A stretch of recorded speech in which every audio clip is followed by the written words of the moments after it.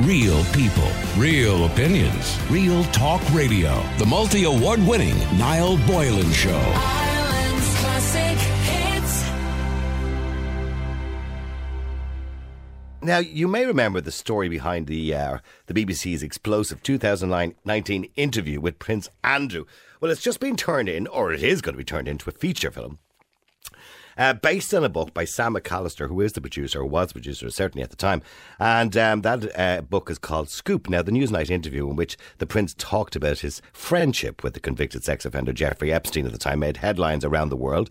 The movie will be called Scoop, which will dramatise how the show secured the interview in the first place, as well as the filming of the interview as well. In the interview with the host Emily Matlis, the Prince also discussed his friendship with Ghislaine Maxwell, who has since been sentenced to 20 years in jail for helping Epstein abuse young girls and procure young girls. And the Duke of York also denied having sex with the then 17-year-old Virginia Giuffre, saying that he was in Pizza Express in Woking on the day of the encounter was meant to have taken place. Well, the producer at the time was Sam McAlister, and she joins me on the air. Good afternoon to you, Sam. Good afternoon to you. Wonderful to talk to you, because I have to say, everybody watched that interview, and I'm going to come to the book in a second, and you have had many other wonderful interviews that you had, I suppose, procured for the BBC at the time. But this one obviously was the pinnacle of your career, and I don't mean to disrespect you when I say that, but it certainly would be the pinnacle of your career, wouldn't it? Oh, absolutely. I mean, you can never in a lifetime expect to hit an interview like that. And when you do, it is most definitely the pinnacle of your career. And I do not feel insulted at all. It is a fact. Okay, and did you spend long, kind of looking into it, negotiating with his people, your people? Because, of course, the BBC is a powerful organisation. So was there much time spent securing that interview? Yeah, absolutely. For me, I worked in a different world to most other people. I kind of worked in isolation. So my first contact with the palace was a year earlier via a PR and an innocuous email. That's how it all started. And then I did a face-to-face negotiation alone with Amanda Thirst, who's the now infamous ex-chief of staff for Prince Andrew. And I popped to Buckingham Palace. And I'll be honest with you, I didn't think this was ever going to happen. We'd never had an interview with a member of the royal family. It was Newsnight with Emily Matlis, one of the foremost interrogators in the country. And he was in a lot of trouble then, but not the mega trouble he was in later, because Epstein was still alive and Maxwell hadn't been arrested. But on the day that I went, I'll be honest, I didn't even tell my boss I was going to Buckingham Palace, because never had we had a royal interview on Newsnight, and never for a moment did I think that they would agree to do one, even in non-contentious circumstances. So I went along that day on my own, enjoyed myself, did my negotiation with Amanda Thirst. Did you do all the protocol? Did you do all the curtsying and everything else and all the protocol that goes with it and get dressed up for the day in your Sunday best? I'm so rubbish at all of that stuff. I know I should be better at it. I used to be a criminal defence barrister and wear suits every day, and perhaps I should have worn my Sunday best. But I'll be honest, I was in perilously high shoes, so I almost came a cropper as I walked across the palace through the door. I think I was in leather trousers. Well, they were probably plastic, let's be honest. And I think it was a Primark top and a Zara coat. Isn't it weird that I remember that? But it was obviously quite a big day. And the protocol, I haven't got a clue. Well, you're the first person to ever wear Primark going into the palace. I can be absolutely sure of that. Even those who might be going for their OBEs, etc. I mean, it must have been a very exciting moment even walking into the palace. But here's the thing I'm thinking to myself. Now, I mean, you've interviewed many other people, sorted out, should say, interviews for like Prime Minister Trudeau, President Clinton, Elon Musk, James Comey, Stormy Daniels. People who are generally in trouble, right?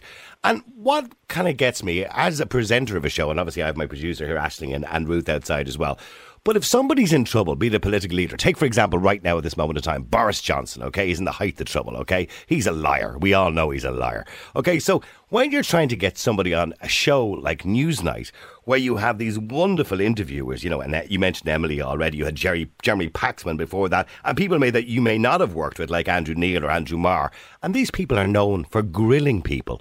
How do they agree to come on the show in the first place? I think that you're absolutely right. It seems an insane decision right now. But the truth is that most of the time people have something they want to communicate. And the starting point is that nobody thinks they're ever going to do a bad interview. And so when they have the opportunity to vindicate themselves or explain their side of the story, and that's the sweet spot as a negotiator you're going for, trying to find what is the human reason for this particular individual, whether it's Prince Andrew or whether it's a prime minister or whether it's an individual who is in trouble with the law or who may have lost a child or been through something traumatic. The thing you're looking for is that human moment, that human connection, their personal motivation. That's different for everybody except politicians because they are factually accountable and they have to do interviews. Everybody else, and I dealt mostly with everybody else, I have to find the human factor that will get them over the line to take that profoundly huge risk of being interviewed on a programme like Newsnight, and that was my skill set. I assume, by the way, Newsnight, they don't pay a fee to anybody because obviously it's public broadcasting. Yeah, it's public broadcasting, and so they don't pay a fee. But I mean, when you got somebody like Emily or Jeremy Paxman, as I mentioned already, or Andrew Neil, anybody who's watched these interviewers, they're brilliant at what they do. Look, they reel people in, they ask them all the nice questions first to get them comfortable, as I would do in an interview here. The hard questions are coming soon, Sam, don't worry. As you would do, you make them feel comfortable, and then you hit them with the stuff that people really want to hear the answers. Otherwise, there's no point in the interview. So the people going in, they're like lambs to the slaughter, essentially, aren't they? Well, look, I mean, I say this not without irony, of course, that there are three types of interviewee. There are interviewees who have to do it, who are in government. There are interviewees like me who have something they're plugging, a book, a film, something that they're trying to sell, a product. So we want to do it, and we're grateful for your time to help us with selling something.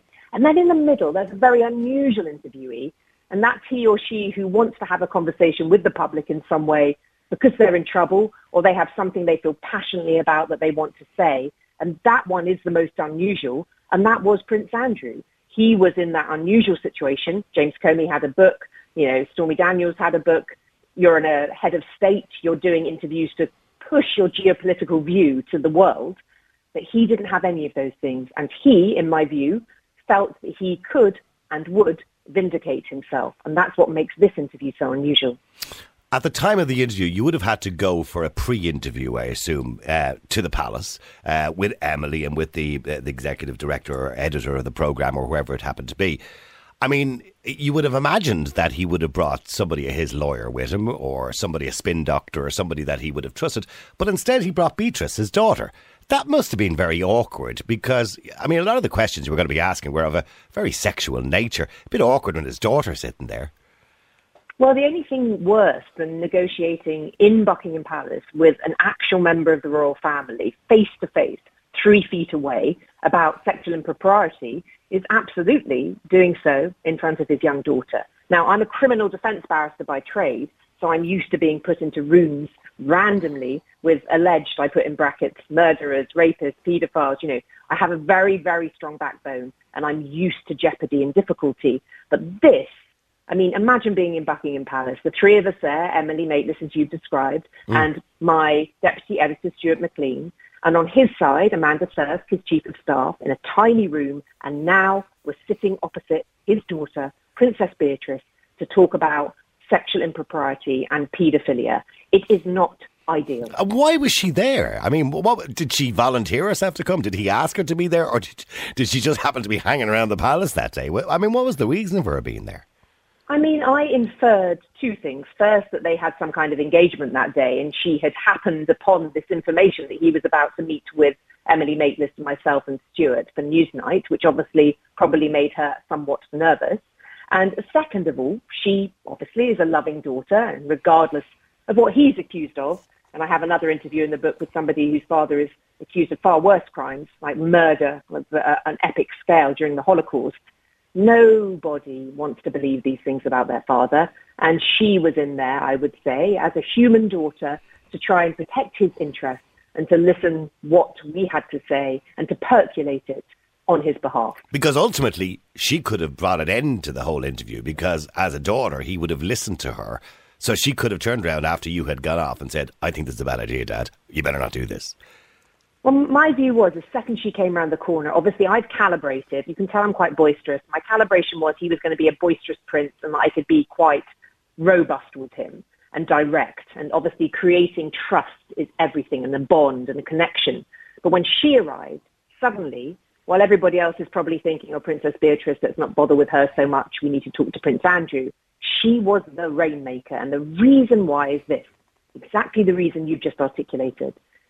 Imagine a theoretical meeting afterwards where the Queen turns to Prince Andrew, her favourite son, who she seems to have a little soft spot for. Yeah, maybe not anymore. Yeah, well, definitely a soft spot, or a blind spot, or worse, I would say. Yeah. And she says to him, Andrew, darling, how do you think it went? And he will go, I imagine, in my head, in that second calibration that I have to make. Oh, it was amazing, Emily, mate, this is incredible. Stuart was amazing. Sam was fantastic. Have to do it. Best idea ever. And then, Niall, then she turns to Beatrice. And I knew they had a close relationship. I'd actually researched her, thankfully, before I turned up, because I do a lot of research before I arrive, and asks her, the sensible one, and what do you think, Beatrice? And in that second that she walked down the corridor towards me, it's about 10 seconds that I've got to change my calibration. I believe that she was the rainmaker, because the Queen would ask the sensible one what to do. And her answer, I don't know what it was, I wasn't there, but I knew her answer was everything. Yeah, so it must have been, yes, Dad should do this. It's going to make a big difference. Now, let's talk about the interview itself. You would have been there in the room when everybody was watching that interview. And, of course, we saw it after it had been recorded. It didn't go out live at the time. So, but I'm assuming there was conditions within the interview. But I'm wondering in the BBC or in Newsnight. Could I just reverse? Did you just say I assume there were conditions? No, when I say conditions, I assume Newsnight wouldn't have allowed too many conditions whereby there would be no limit on what questions should be asked. Yeah, we had no conditions. So my bottom line as a negotiator is a condition and I'm out. I've lost a lot of interviews over it, and not everybody does it, but no conditions or we don't do the interview. In other words, you can't ask me about this, or I'd rather you didn't ask me about that for legal reasons, or don't ask, because I'm assuming you have your own barristers and solicitors at the BBC that would go through everything and make sure there's certain things Absolutely. You can. Yeah. Okay. And when you sat there and you listened to him say, for example, for medical reasons that he didn't sweat, or that he had never met Virginia Giuffre, I mean, those moments, they're front page next day. And you're well aware of that because you're in the business. I mean, they must have been... Did you smile at those moments? Because I know smiling in the palace is probably the best thing to do when he's saying something wrong. Well, as a producer, half of your job is not laughing, smiling, coughing, whatever noise it is that you're going to make. Yeah, I heard you were belching, by the way. I heard you were belching. I get a little bit burpy when I'm nervous, but what can I say? I'm just honest. We didn't hear it. You're all right. We didn't hear it, Sam. Thank you. I haven't done it yet. Maybe when you ask those tricky questions now, get ready for the burp. So you have to remember, the thing that's fascinating about this from my point of view as a producer is the space between what usually happens on a briefing call when one of your lovely producers calls the guest. And we say all kinds of things on the briefing call, all kinds of indiscretions, and then we get to air and we say none of it. Now, take this to the nth degree. We had been there on the Monday. We had heard the things that you heard on air for the first time on that Monday. I was 3 feet maximum from him, probably 2, when he uttered the Pizza Express alibi and the no sweat. He told us that face to face. Did I think it would make it to air those days later on the Thursday when the cameras started rolling? Not in a moment. So sitting there, the shock for me, 15 feet behind him in that room, was hearing the things I never thought would make it to air on camera for the nation to behold. And the next day, of course, these all appeared on the front page of every single paper. I mean, that's great gratification for you as a producer of the show, and also for Emily as well as the presenter of the show, and the BBC as a whole. The BBC, of course, or Auntie as it used to be called, or coined by Terry Wogan many years ago, I mean, was a great supporter of the royals for many years. It is bizarre when we see now what's happening, that the BBC are quite willing to out them. Well, I think that there's an interesting thing that went on there. There's two things. First of all, the Newsnight kind of functions as a weird little satellite place where we're sort of a bit of a pain in the bum and we're doing things all the time and we sort of do our own thing and we don't really conform to what the rest of the BBC is doing, to be honest. And on a personal level, I am the ultimate epitome of that. I've never dealt with the royal family. I don't know anybody in those circles. We've never had a royal interview. I've got nobody in the establishment I'm worried about offending, or a garden party I'm going to be uninvited to. That is not my life. So I feel there is a certain rhythm usually between, for example, this is not meant as a criticism, it's just a fact. If you're a royal correspondent and you're trying to negotiate that interview, of course you've got a lot at stake. I had nothing to lose and I didn't conform to the normal rules. And I think that's what he liked about me. And I think it's also why we got the interview. But I think that usually there is a certain understanding between the royal family and all broadcasters, but there was no understanding between us and them, and there was no understanding between me and them at all. And when the interview finished and the camera stopped rolling and everybody takes out their earpiece and, unhooks, and most people go, okay, that went well, didn't it? What was his reaction? He couldn't have gone, well, that went well, didn't it? I mean, he really couldn't have said that, because he must have known that he had hung himself out to dry. Well, it's something I call the royal delusion, and I think that Andrew is the epitome of that, for better or worse. I don't mean it rudely, but imagine the lifestyle he's had. It's not like us, Niall. He hasn't been knocked back for a job, criticised, told he's rubbish, failed left, right and centre. He has been sucked up to his entire life and had every privilege in the world. And so, unbelievably, as I lifted my eyes from the floor and my other situations going on in terms of sweating, because I do sweat, and surveyed the room, an extraordinary schism was taking part. On one side, you had the journalists and the people in that situation, all of whom are going, oh my God, we need to get out of here. This is incredible. Oh my God, I can't rubbing their hands with that. glee. Yes, yeah. Well, yeah, and also with trepidation, because you're never going to get that to air, right? If we're going to get that to air, that's never going to happen. And then separately, there stands Prince Andrew with a big smile on his face. And in that second, I realised something extraordinary, that he thought it had gone really well. So well that he offered us a tour of the palace. No. Do you feel guilty? And I'll tell you why I'm saying this. I remember going back about 10 years ago. I had a local councillor or politician here in Ireland had said something in relation to, and he used the term black Africans, that he wouldn't house them or something like that. I can't remember what it was. And he had written me an email and wanted an interview on the show because he wanted to get this out. And I said, oh my God. So I brought him in because I knew this was the end of his political career. So I brought him in, and as I was interviewing him, he was repeating everything he had said in the email. And I'm thinking front page, which it did end up on the front page the next day. But I went out for a smoke halfway through the show for a break. And he said, do you mind if I join you? And I said, no, come on.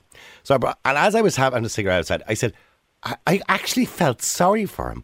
I said, are you sure you don't want to retract your statement and apologise when we go back in after the break? Oh, bless you. And because I felt an element of guilt that this guy is going to lose his job, which he did. The following day, he had to resign. And he came back in the air, and I went to the break, and I came back and I said to him, if you want to apologise, you can. I will give you that opportunity. And he says, no, on my dying day, he said, I will never apologise for what I've just said. The following day, of course, he was in the newspaper apologising. So was there an element when you were getting that tour of the palace going in the back of your mind, I'm really not interested in what he's showing me here. I just can't believe he's done all this. Well, actually, funnily enough, I declined going on the tour of the palace for exactly the reason that you have just described. Because of my fatal flaw, which is that I always have to give truthful answers. It's a real problem. I've been a lawyer and I've been a journalist. It's been a nightmare. I couldn't face that tour. Now, Emily had to go because she is the presenter, and as the presenter, that's the job, to be, the professional person that goes on the tour and listens to whatever it is he wants to say. But with cold dread, because he and I had such a rapport, and we'd spoken before the interview for about 10 minutes before Emily had arrived, because that's the producer's job, I knew he'd ask me how it went. And I couldn't face that question, Niall. Why could you not? You couldn't answer it, just honestly. I couldn't answer it. I couldn't answer it. Now, Emily, of course, ever the consummate professional, she can answer it saying, sir, I think, you did very great. I can't do that. They're going to love you. I had to get out of Dodge. So, I declined going on that tour, and Emily did a fantastic job, because those photos that you now see in the press that are infamous, of the two of them strolling down the corridor, they were done after that absolute horror show of an interview took place. And you look at his face. He's smiling. You see the face. He is smiling. He is smiling. I mean, now you've got to the point. This interview, of course, was in 2019. We all see what's happened. Right. Obviously, Virginia Giuffre got a settlement out of court. Ghislaine Maxwell is in jail. Jeffrey Epstein is dead, who he said he didn't really have a relationship with. But mind you, it's quite odd that he still said he was his friend. He didn't. He didn't regret their friendship, which was quite odd. No, he thought he was a very good business contact. One of the worst answers ever, until the next worst answer ever. Yeah, but so when that's done now, that's, as you said, the pinnacle. So is it difficult now as a producer to say, what can I get that's going to be better than that? I mean, because always you're looking for that target or that pinnacle all the time. So you've kind of got to that already. Yeah, I mean, I was basically a bit done for. After that interview happened, I did have an extraordinarily successful interview with Prince Albert of Monaco, which I did with my colleague and friend Yalda Hakim on BBC World, that hit, global headlines galore. But you're right, it was the pinnacle. And I actually don't work at the BBC anymore, and I don't work in that job anymore, because there is a point at which you have to say to yourself, you've been chasing extraordinary dreams in terms of interviewees for a decade. You've hit this, the jackpot, and what are you going to do to have that feeling again? And to be frank, I was realistic that was the moment of my career that was extraordinary beyond belief. And so I looked for something new to do. Okay. And of course, the book is out now, by the way, for those who want to go out and purchase it. It's called Scoop. And it talks about not just this particular interview, but many other interviews that you had procured for the BBC over time and how you did that, the background in relation to these particular interviews. But not only that, the screenwriter Peter Moffat is now adapting the book into a movie. And that's correct. Yeah, you must be really excited about this now. I don't really know how this has happened to me, I have to be honest. I mean, a year ago I was still at the BBC. It was made clear to me, I don't say this with any particular tone, but just factually, that if I wanted a book, I needed to leave. And so I did. And I wrote it after I left at the end of last year, over a couple of months. Fast forward, I've now got somebody who just worked with Bryan Cranston, and now they're stuck with Sam McAlister. I mean, I apologise to Peter Moffat, but it's on the level of surrealness of this experience for me, Niall. I mean, this is a whole next level of surreal, and it's just I've been incredibly lucky. I mean, there's already been a suggestion that Hugh Grant might play the Prince. That's been a suggestion. I don't know where that suggestion came from. Any ideas? Oh, I wish it were. I'm afraid it's a rumour, because casting hasn't started. But what a glamorous rumour. Okay, and then who's going to play Sam McAlister? Who are you hoping for? Well, here's the thing: you do that as a game, don't you, with your friends? But you don't believe it's ever going to be actually true. So my friends have proffered these suggestions. Some I like still, and some I don't.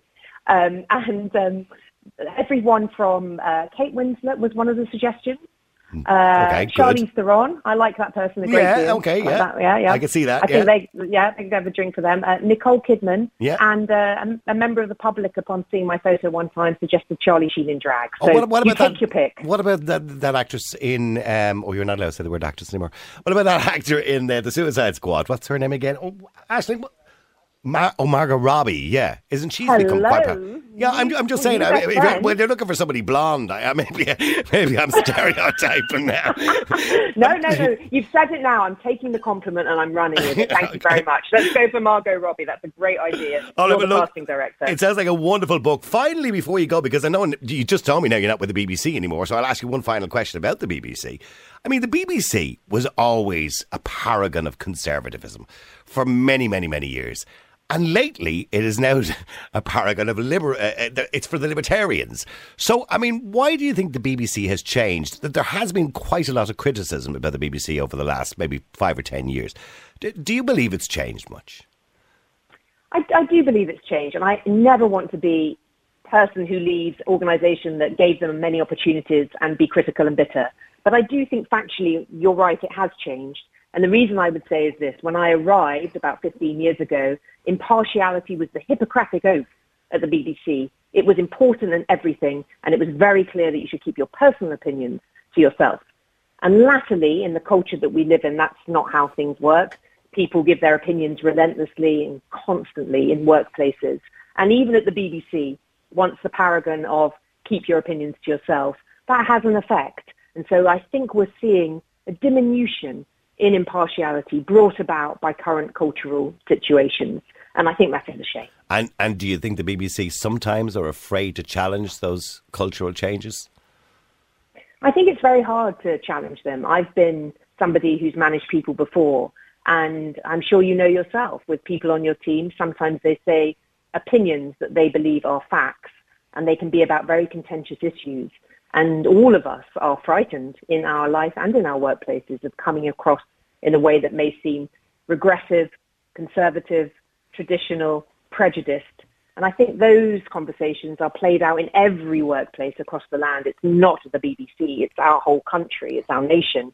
And I think they are hard questions to deal with but you don't deal with them at your peril. Well, look, the book is called Scoop. It's available from all the usual outlets and Amazon and everywhere else online. It's a wonderful read, by the way, for anybody. I haven't got to read it all Really yet, kind. Sam, but I did have a quick scooch through. But it's a wonderful read. And it's going to be a movie. The movie, I assume, is going to be called Scoop 2, by the way, is it? Yeah. Well, the book is actually, forgive me, it's called Scoops with an S. So Oh, sorry, Scoops. I do apologise. But you're right. You're absolutely right. The film is called Scoop. We've just taken the S away. So nice and easy to remember, I hope. And I hope you enjoy the rest of the book. It's been so lovely speaking to you. You too. Listen, thank you very much indeed, Sam McAlister. Thanks for coming on the show today. There you go. Get the book. It's called Scoops. Sam, my apologies. Scoops. The movie is called Scoop. The book is called Scoops. And it's all about the background of getting these interviews. And obviously from working in media, I have a very good understanding of how that all happens. And it's amazing because for people who work in media, that's just a job. But everybody else can just sees the result on the screen or on your radio or whatever it happens to be. But for other people in the background, there can be an awful lot of work involved in getting somebody on the air. And obviously, with the BBC, as Sam mentioned, even though generally you're interviewing people who've done something wrong, because that's the reason you want to interview them, unfortunately, you know, when you're in the national broadcaster, it's a lot easier to get those people. But unfortunately, when you're on independent media, it's a lot more difficult because they don't have that same obligation, particularly politicians, to come on the air. Although they should. I believe they should anyway. Real people, real opinions, real talk radio. The multi-award winning Niall Boylan Show.